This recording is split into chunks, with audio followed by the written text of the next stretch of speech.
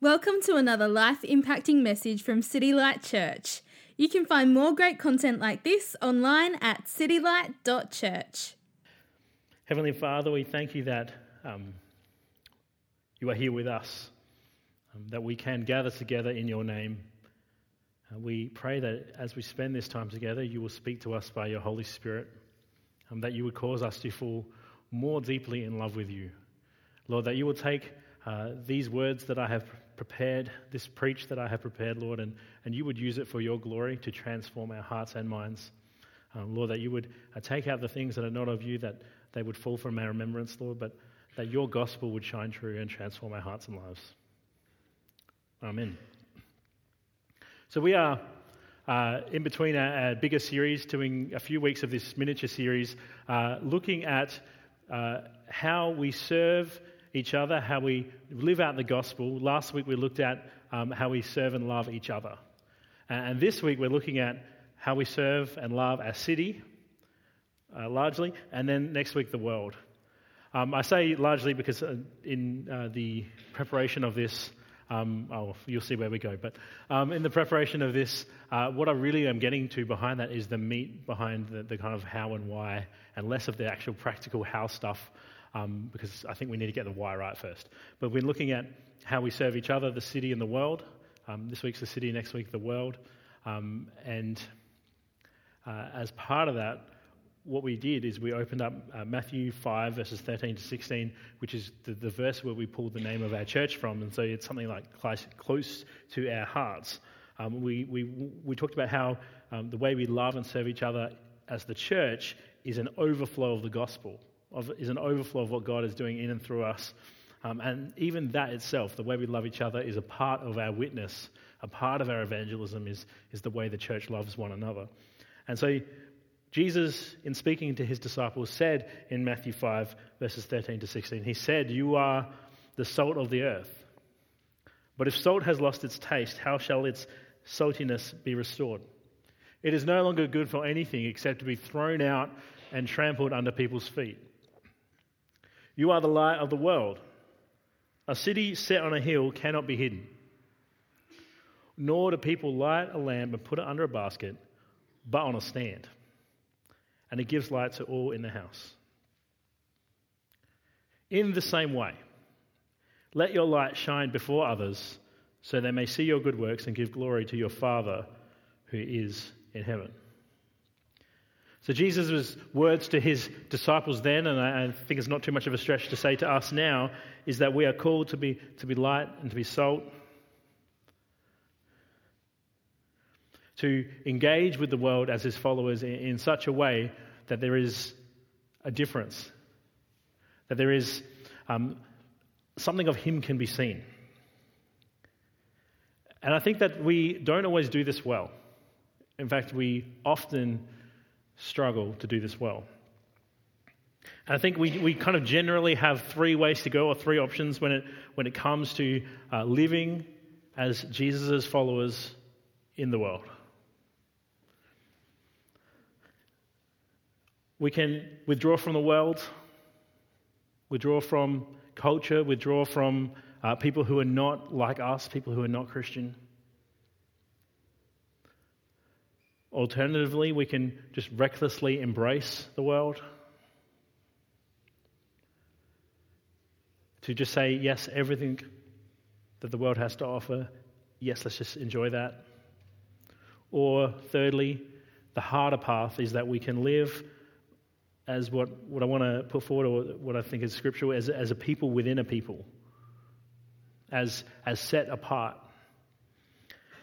We're gonna look at a verse from First Peter, I think, maybe second, in a minute. It's going to talk about how we are God's people, we are a holy and chosen people, and that word "holy," one of the shades of that word, one of the shades of meaning of that word is set apart. So holiness is about righteousness, and it's about good standing before God. But things that are holy are set apart for a particular use. And so we have this call to be set apart within the world. So the difference there is that we're not away from the world, and we're not just like the world. We're in the world, with the world, but set apart within it. A people within the people. So, if we choose to withdraw from the world, this is like the kind of the draw of legalism, conservatism, kind of just setting up rules, setting up firm boundaries, saying, you know what, can't touch this. And like in extreme cases, like if you want to look to the extreme example that probably none of us can relate to personally, although if you can, come tell me because that'd be a wicked story, would be like the Amish. Set apart. We don't interact. We want to stay separate and holy. Nothing to do with you. But I think for most of us it would be set apart in perhaps other ways, creating distance with people who aren't followers of Jesus, creating rules that keep them away from us and us away from them. And this is sometimes not always a bad thing. It can kind of come from some good intentions. To protect is one intention. You know, I don't want to be influenced by the sin of the world. A sense of, overprotection. And perhaps maybe if you're a new Christian and your ability to resist a past temptation or a past fleshly control in your life is weak, it might be wise for a season to withdraw and to set up some bounds. But the problem with this and why this doesn't work as a way to engage with our city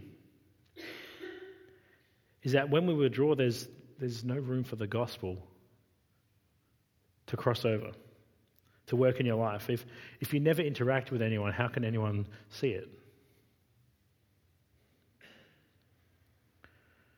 If you only kind of interact with Christians, it might kind of be nice for you in one sense. But you're robbing the community of the wider light. You're putting it under a basket. You're not shining it out.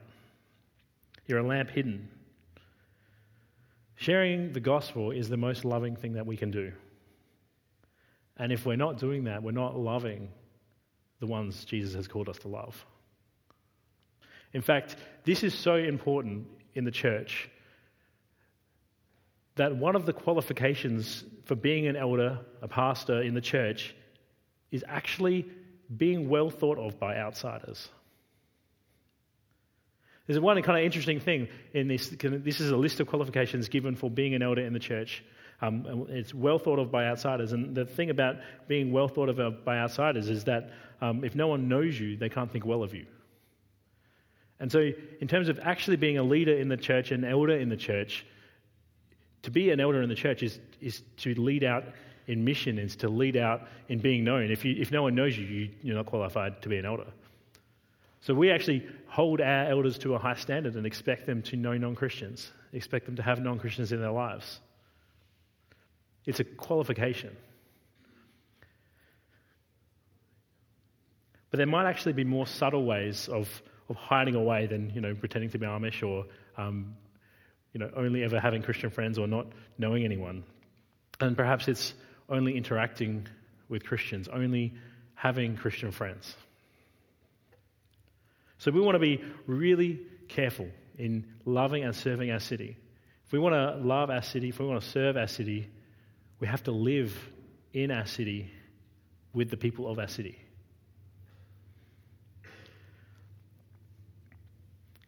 The other kind of extreme we can go to with this is to blindly embrace all that our city has to offer. But the problem with this is it shows that the gospel has no power in your life. We are called as Christians to live as set-apart people in God's world and to blindly embrace culture and all that our city has is to completely reject the gospel.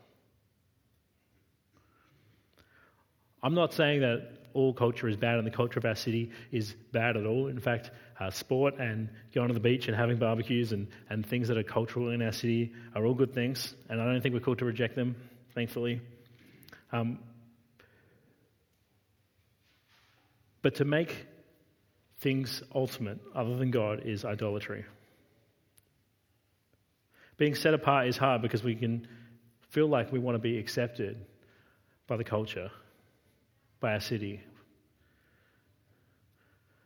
But Jesus accepts us for all of who we are and not just our compliance to society's norms. Choosing to embrace all that culture has to offer can come from really good intentions or from even kind of perhaps fooling yourself. A number of years ago, I was having a conversation with a girl who was in the church I was leading in at the time, and she was genuinely trying to convince me of her missional strategy for reaching her friends with the gospel. And I believe she was genuine. I'm not sure. I'm pretty sure she was genuine that she thought that this was a really good idea. She was trying to convince me that it was a really good idea for her to go out and get pissed with her friends regularly every Friday, Saturday night, because if she was trying to reach them, she needed to be with them, and that's how they were together, and that she was going and getting drunk for the Lord. That was her take on it. They would accept her and listen to her as one of their own. And then when she was there with them and they were ready to talk about God, she would be there.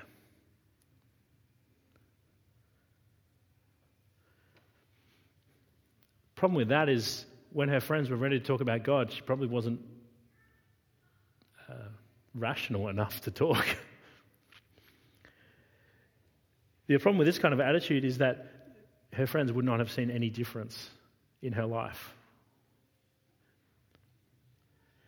Between the life with Jesus and the life without. Not that I want to stand here and hold up getting drunk and drinking as a worse sin than any other. All sin is a problem in our life. But that particular sin would have shown her friends that there is no difference the gospel was making in her life. And if she actually did manage to convince one of them to read the Bible with her, and they went through the Bible and it talks about do not be drunk with wine, but instead be filled with the Holy Spirit, they might have wondered why she was participating in something that she's trying to tell them through the gospel is not what God wants for them. In truth, it was more likely that she was going to get caught up in their behaviours than actually have the opportunity to be a gospel witness to them. I actually know this person, and thankfully that did not happen for them, and they actually read some scripture and repented of that behaviour, and in fact are now serving in a church and doing some awesome missional work and leading people to faith regularly in other ways. And so that wasn't her story, but I've seen time and time again where I actually had someone who used to be a really good friend of mine reached out into the gang scene and decided to hang out with some people who are in that scene and told me that it was as a gospel witness. But it did not take very long at all for that to turn into something completely different. And he walked away from Jesus and got involved with some gangs and actually got in some serious trouble. Again, he also has repented and come around from that, and that's been a great testimony for him as well. But we should not be fooled. I don't think Jesus wants us to participate in sin as a missional strategy. So we don't want to reject like our simple cultural forms of our city, like having barbecues, like following a sports team. But what we do want to reject is our culture's idols. We are called instead to live as a people within a people. To live as what 1st and 2nd Peter would call exiles. So 1 Peter 2 verses 9 to 12 says this about Christians, about how we're meant to live. It says this: "You are a chosen race, a royal priesthood, a holy nation, a people for his own possession, that you may proclaim the excellencies of him who called you out of darkness and into his marvelous light. Once you were not a people, but now you are God's people. Once you had not received mercy, but now you have received mercy. Beloved, I urge you, as sojourners and exiles, to abstain from the passions of the flesh which wage war against your soul. Keep your conduct among the Gentiles honorable, so that when they speak against you as evildoers, they may see your good deeds and glorify God on the day of visitation.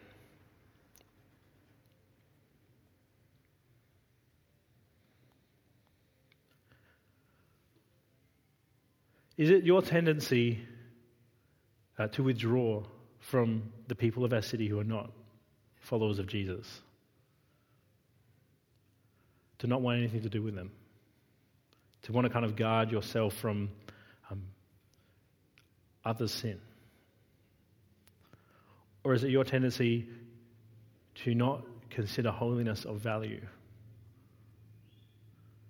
and to be willing to compromise, to be willing to take up idols, to not live as marked out and set apart and different?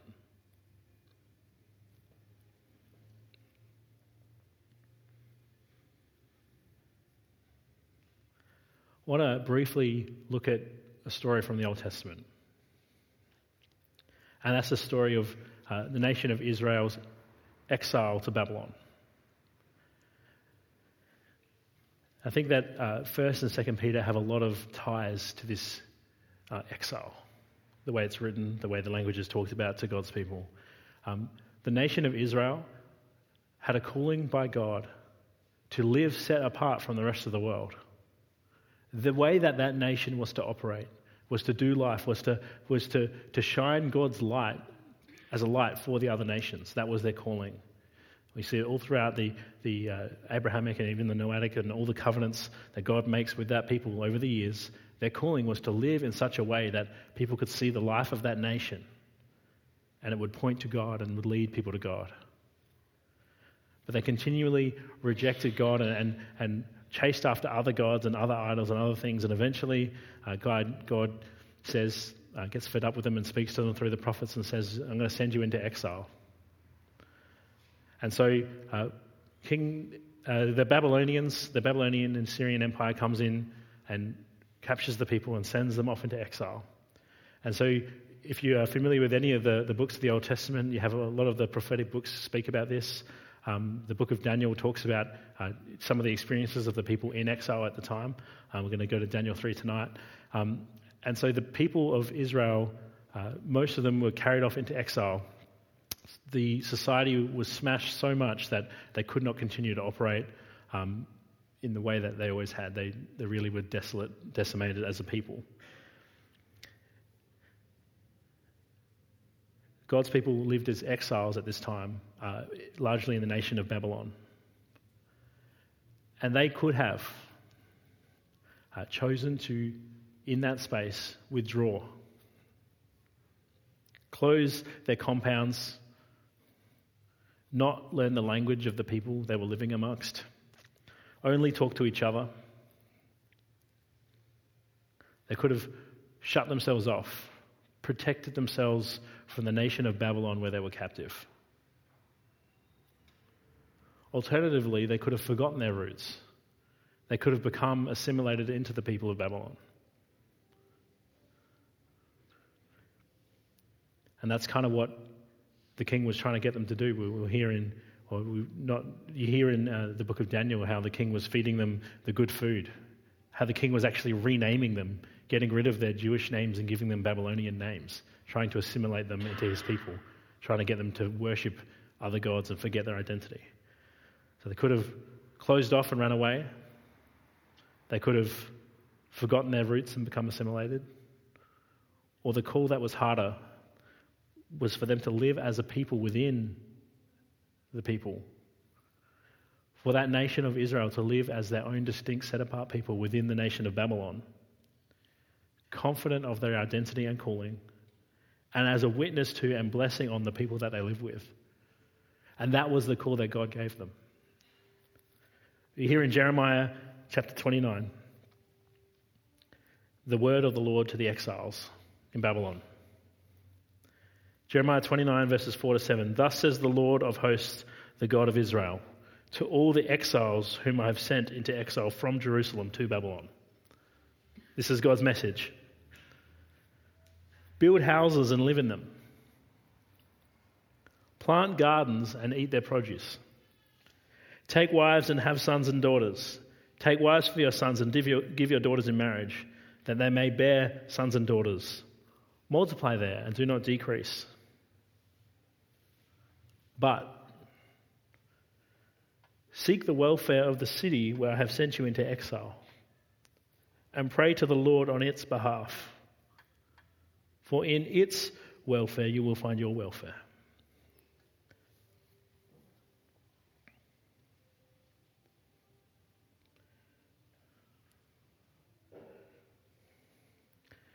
Seek the welfare of the city where I've sent you into exile, and pray to the Lord on its behalf. We're here in Daniel 3. This one is not going to be up on the screen, but if you have a Bible, feel free to open up Daniel 3, or you can just listen. Of what was happening to some of the young men and the young women and the people of the city. Daniel chapter 3. King Nebuchadnezzar made an image of gold, whose height was 60 cubits and its breadth 6 cubits, and he set it up on the plain of Dura in the province of Babylon.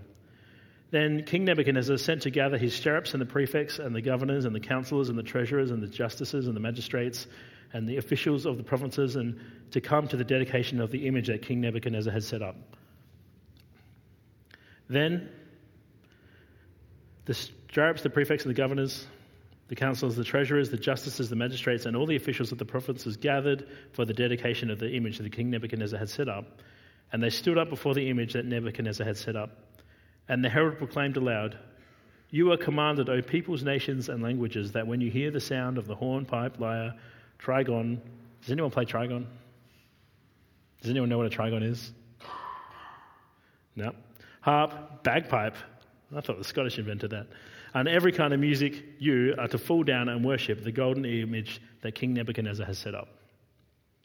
And whoever does not fall down and worship shall immediately be cast into a burning fiery furnace.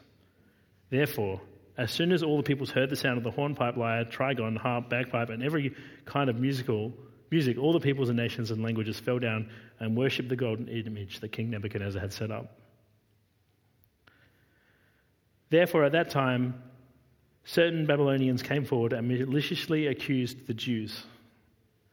They declared to King Nebuchadnezzar, "O king, live forever. You, O king, have made a decree that every man who hears the sound of the harp, horn, lyre, trigon, bagpipe, and every kind of music," they list them all every time, why do they do that, "shall fall down and worship the golden image. And whoever does not fall down and worship shall be cast into a burning fiery furnace. There are certain Jews whom you have appointed over the affairs of the province of Babylon, Shadrach, Meshach, and Abednego. These men, O king, pay no attention to you. They do not serve your gods or worship your golden image that you have set up." Then Nebuchadnezzar, in furious rage, commanded that Shadrach, Meshach, and Abednego be brought. So they brought these men before the king. Nebuchadnezzar answered and said to them, "Is it true, O Shadrach, Meshach, and Abednego, that you do not serve my gods or worship the golden image that I have set up? Now, if you are ready when you hear the sound of the horn, pipe, lyre, trigon, harp, bagpipe, and every kind of music to fall down and worship the image that I have made, well and good. But if you do not worship, you shall immediately be cast into a burning fiery furnace. And who is the God who will deliver you out of my hands?" Shadrach, Meshach, and Abednego answered and said to the king, "O Nebuchadnezzar, we have no need to answer you in this matter, for this be so, our God whom we serve is able to deliver us from the burning fiery furnace, and he will deliver us out of your hands, O king. But if not, be it known to you, O king, that we will not serve your gods or worship the golden image that you have set up." Then Nebuchadnezzar was filled with fury, and the expression on his face was changed against Shadrach, Meshach, and Abednego. He ordered the furnace be heated 7 times more than it was usually heated. And he ordered that some of the mighty men of his army to bind them and to cast them into the burning fiery furnace. I'll leave the story there because we might pick this one up in our next series.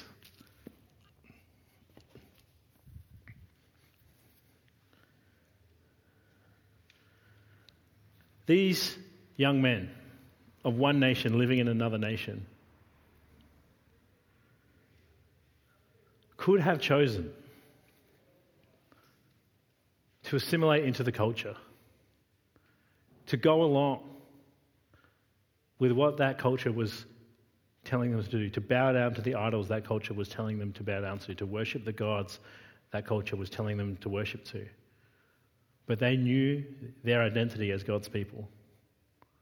They knew their calling as God's people to worship God alone and to be different, to be marked out. And they refused.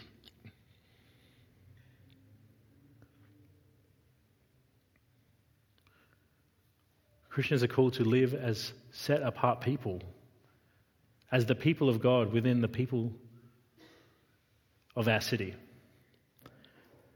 I think we are, I don't know, there might be some of us that were not born here and were perhaps brought here against our will. I don't know, there's too many people brought to Australia against their will these days. We kind of didn't really have the convict thing here in Adelaide. We're kind of proud of that. But people in our city, because of that, because most of us were either born here or came here to escape somewhere else or for a different opportunity or for love, I've got a few of those, we came here for reasons of our own choosing. We don't see ourselves as not of this city or not of these people. We're here because we want to be here. We're not here in exile. But the people of God, our primary allegiance is not to this city.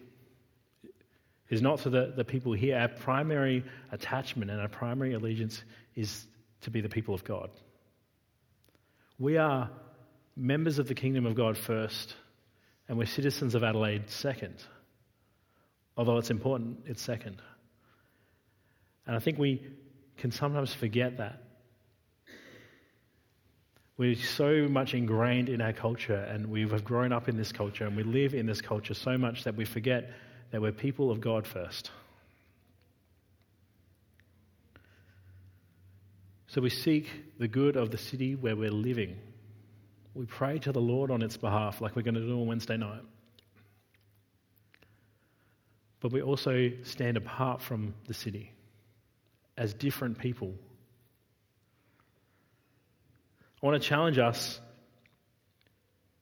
I think that some people and some of us will sometimes see non-Christians as the enemy. I think particularly in this politically charged climate, and especially when there's debates and things going on, some people see people who don't follow Jesus as the enemy. And I think we need to rethink that. Because people who don't follow Jesus are not the enemy. Satan, sin, and death are the enemy. In fact, Ephesians 6:12 says that our struggle is not against flesh and blood, but against the rulers and the principalities and the powers. I want to challenge us to view lost people as people that Jesus loves, who he wants good for. To view people that we would disagree with, who are not Christians, they are not the enemy. They are lost people that Jesus loves and wants to save. Yes, he does want them to repent and believe. But that is because he loves them. That is because he loves them. So I want to challenge us, do you pray for the lost? Do you have time for them? Do you invite them for meals?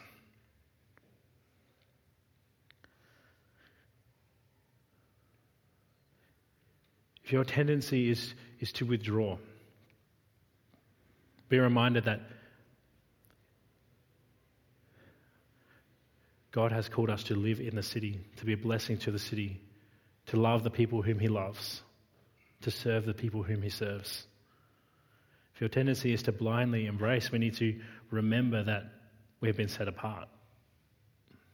That once we were not a people and now we are God's people. The temptation to blindly assimilate into the Babylonian Empire for the people of God was that it would have been easier. The Babylonian king was trying to do that. He changed their names. He fed them their food. He commanded them to bow down to his God. And it would have been easier to go along with it. Just like today, it is easier for us to go along with our culture's idols, to bow down. We have that tendency to forget that we're not of this world. And when we forget that we are exiles and that Jesus has saved us, transferred us out of the kingdom of darkness and into the kingdom of his beloved Son, when we forget that, we live just like everybody else. Just like Shadrach, Meshach, and Abednego, we are called not to bow down to the idol that our culture has set up.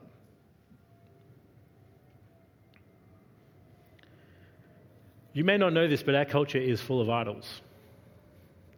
We just don't recognize them as such. There's not too many, I don't think too many of us go into our lounge room and we have a shrine set up.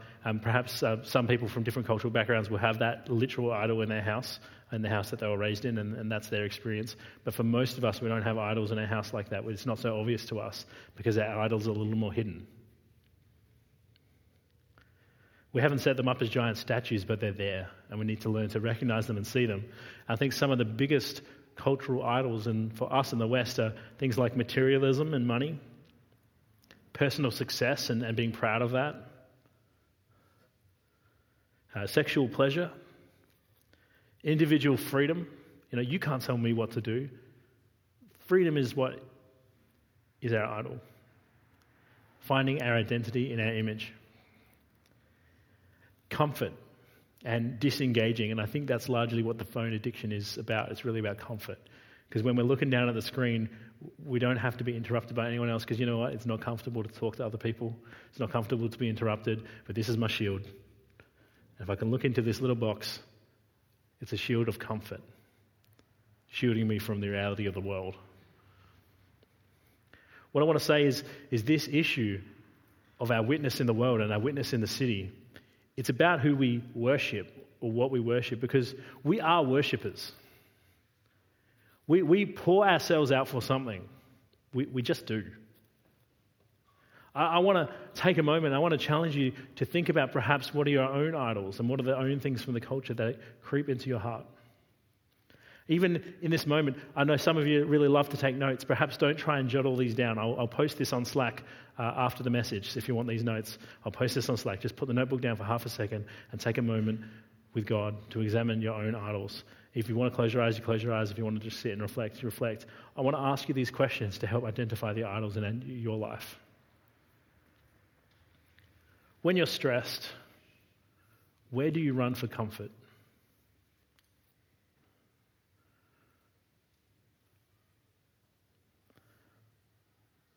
When someone pushes your buttons, what is it that angers you the most with others and with God?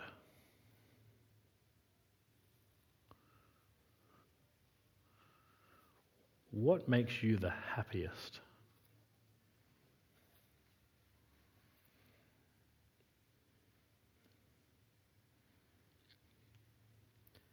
What are you most afraid of? What are you most afraid of losing? What do you want to have more than anything else?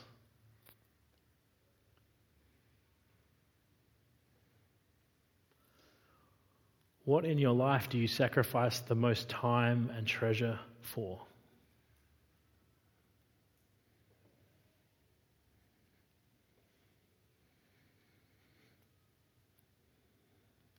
Whose approval are you seeking?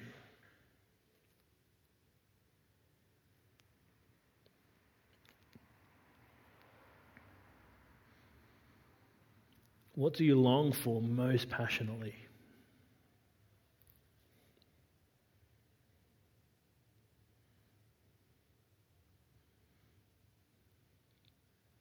What do you treasure most?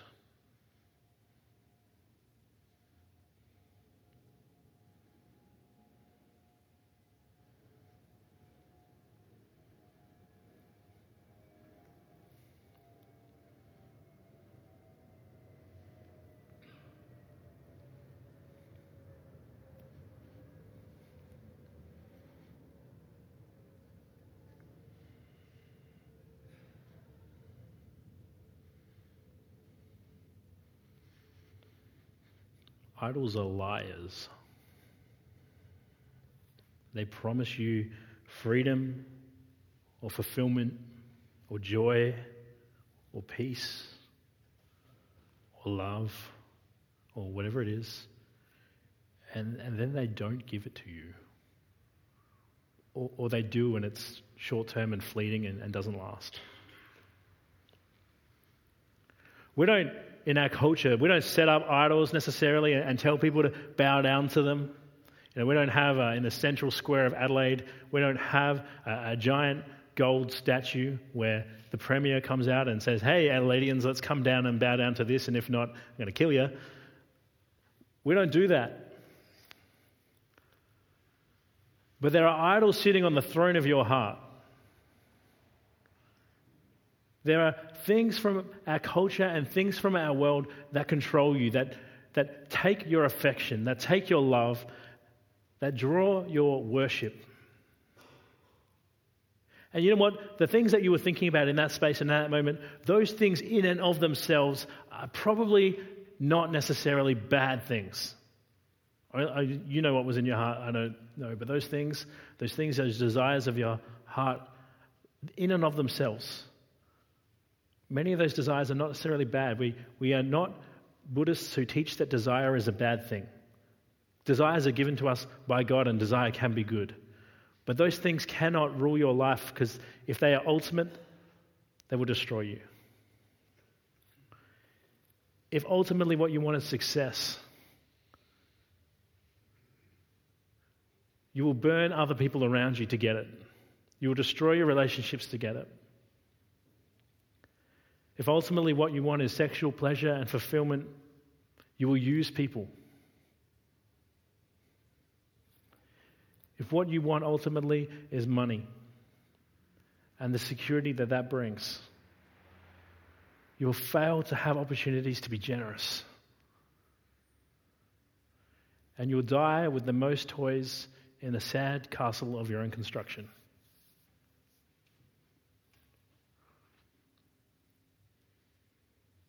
The gospel is the remedy for all the idols that sit on the throne of our heart, for all the things that we are told to bow down to and worship, because Jesus is better. The gospel is better. In fact, the gospel reminds us that we were called out of the kingdom of darkness and into the kingdom of the beloved Son. That we were once not a people, but we are now God's people, that we live for His glory. And the pleasures of this life, they look sweet. But they are bitter in comparison to knowing and being known by the Father.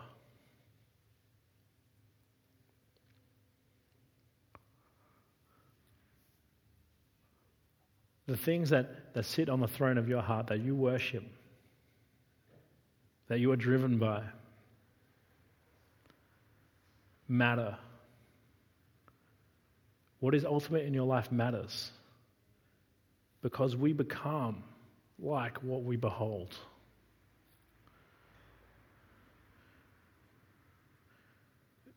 If we want to be more like Jesus, which if you're a Christian, I pray that you do want to be more like Jesus, Jesus has to have that ultimate place in our heart.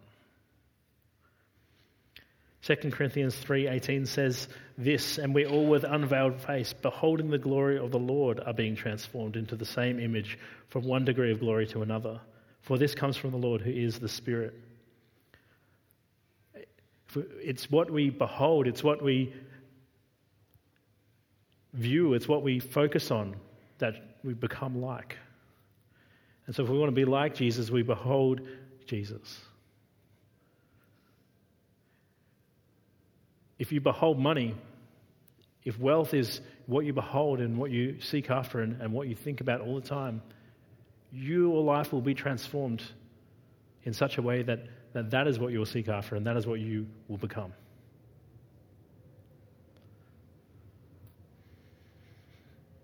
If you behold other people's praise, if you behold success in the eyes of other people, you will shape your life in such a way that you will get that praise and that success. What you behold is what you become. What you desire is what you become. What you view is what you become like.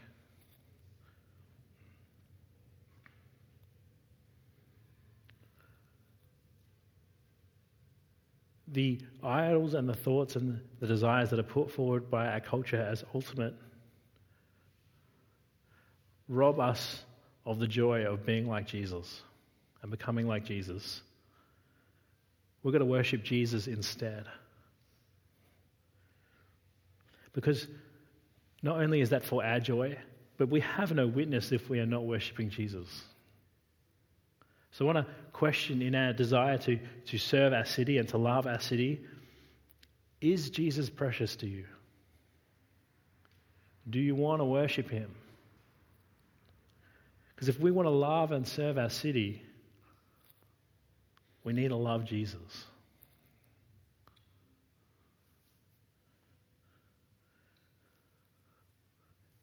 We can't withdraw from our city, and we can't love the same things our city loves.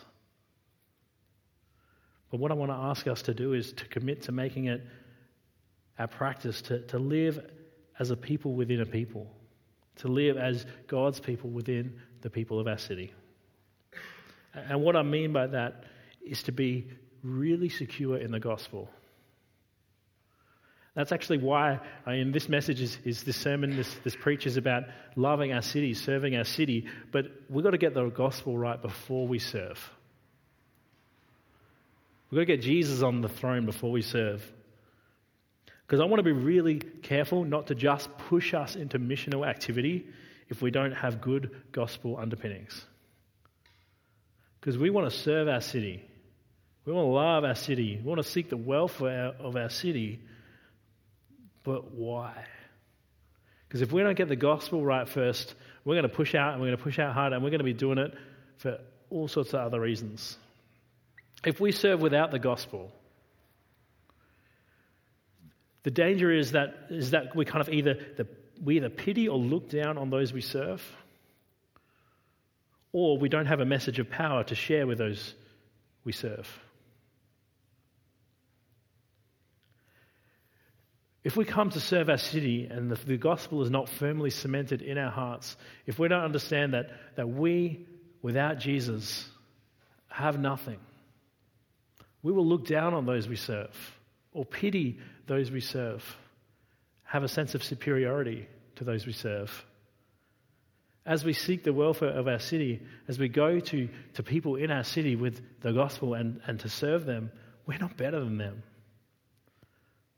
We need the gospel truth that we are wretched sinners saved by grace and no better than anyone else. And we also need the gospel message of the fact that God has called us and set us apart. Otherwise, we don't have a gospel of power to share with those we serve. If the gospel hasn't changed us, the gospel hasn't saved us. If the gospel has not changed you, the gospel has not saved you.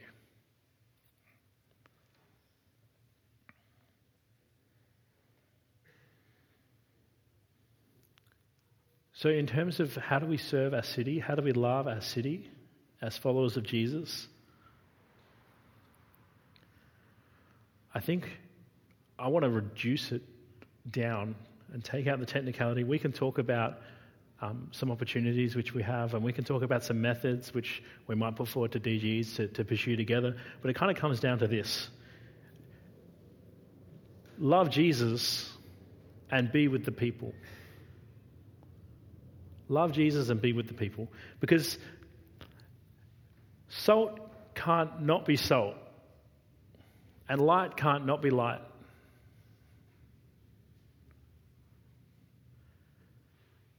Salt can't not be salt and light can't not be light. And so if we love Jesus and we're with the people of the city, we're going to be salt, we're going to be light. And you can talk about perhaps being equipped and trained in how to share the gospel well. But ultimately, if Jesus has changed us, we will be salt. If Jesus is working in our lives, we will be light. You don't have to kind of make up a way to be salt and make up a way to be light. It's the gospel in us that changes us, that will make us salt, will make us light.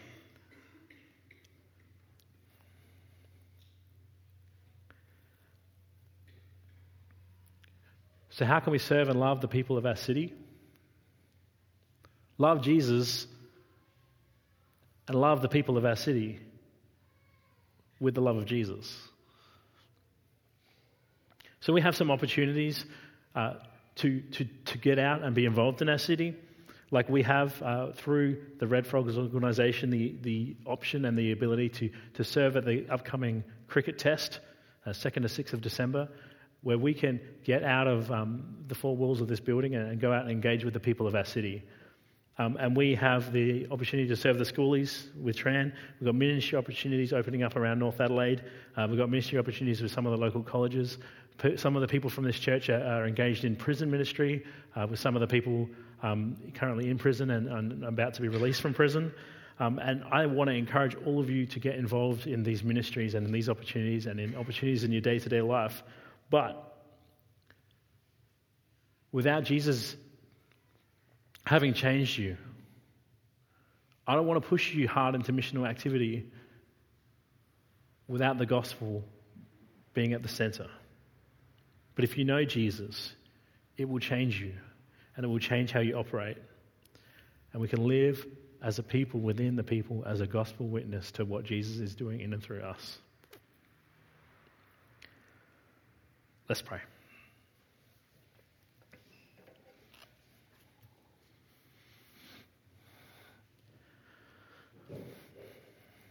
Heavenly Father, we thank you that you did not leave us alone in our state, but you sent Jesus on a mission to live amongst the people you had called him to bear the sins of the world, to die for them in their place.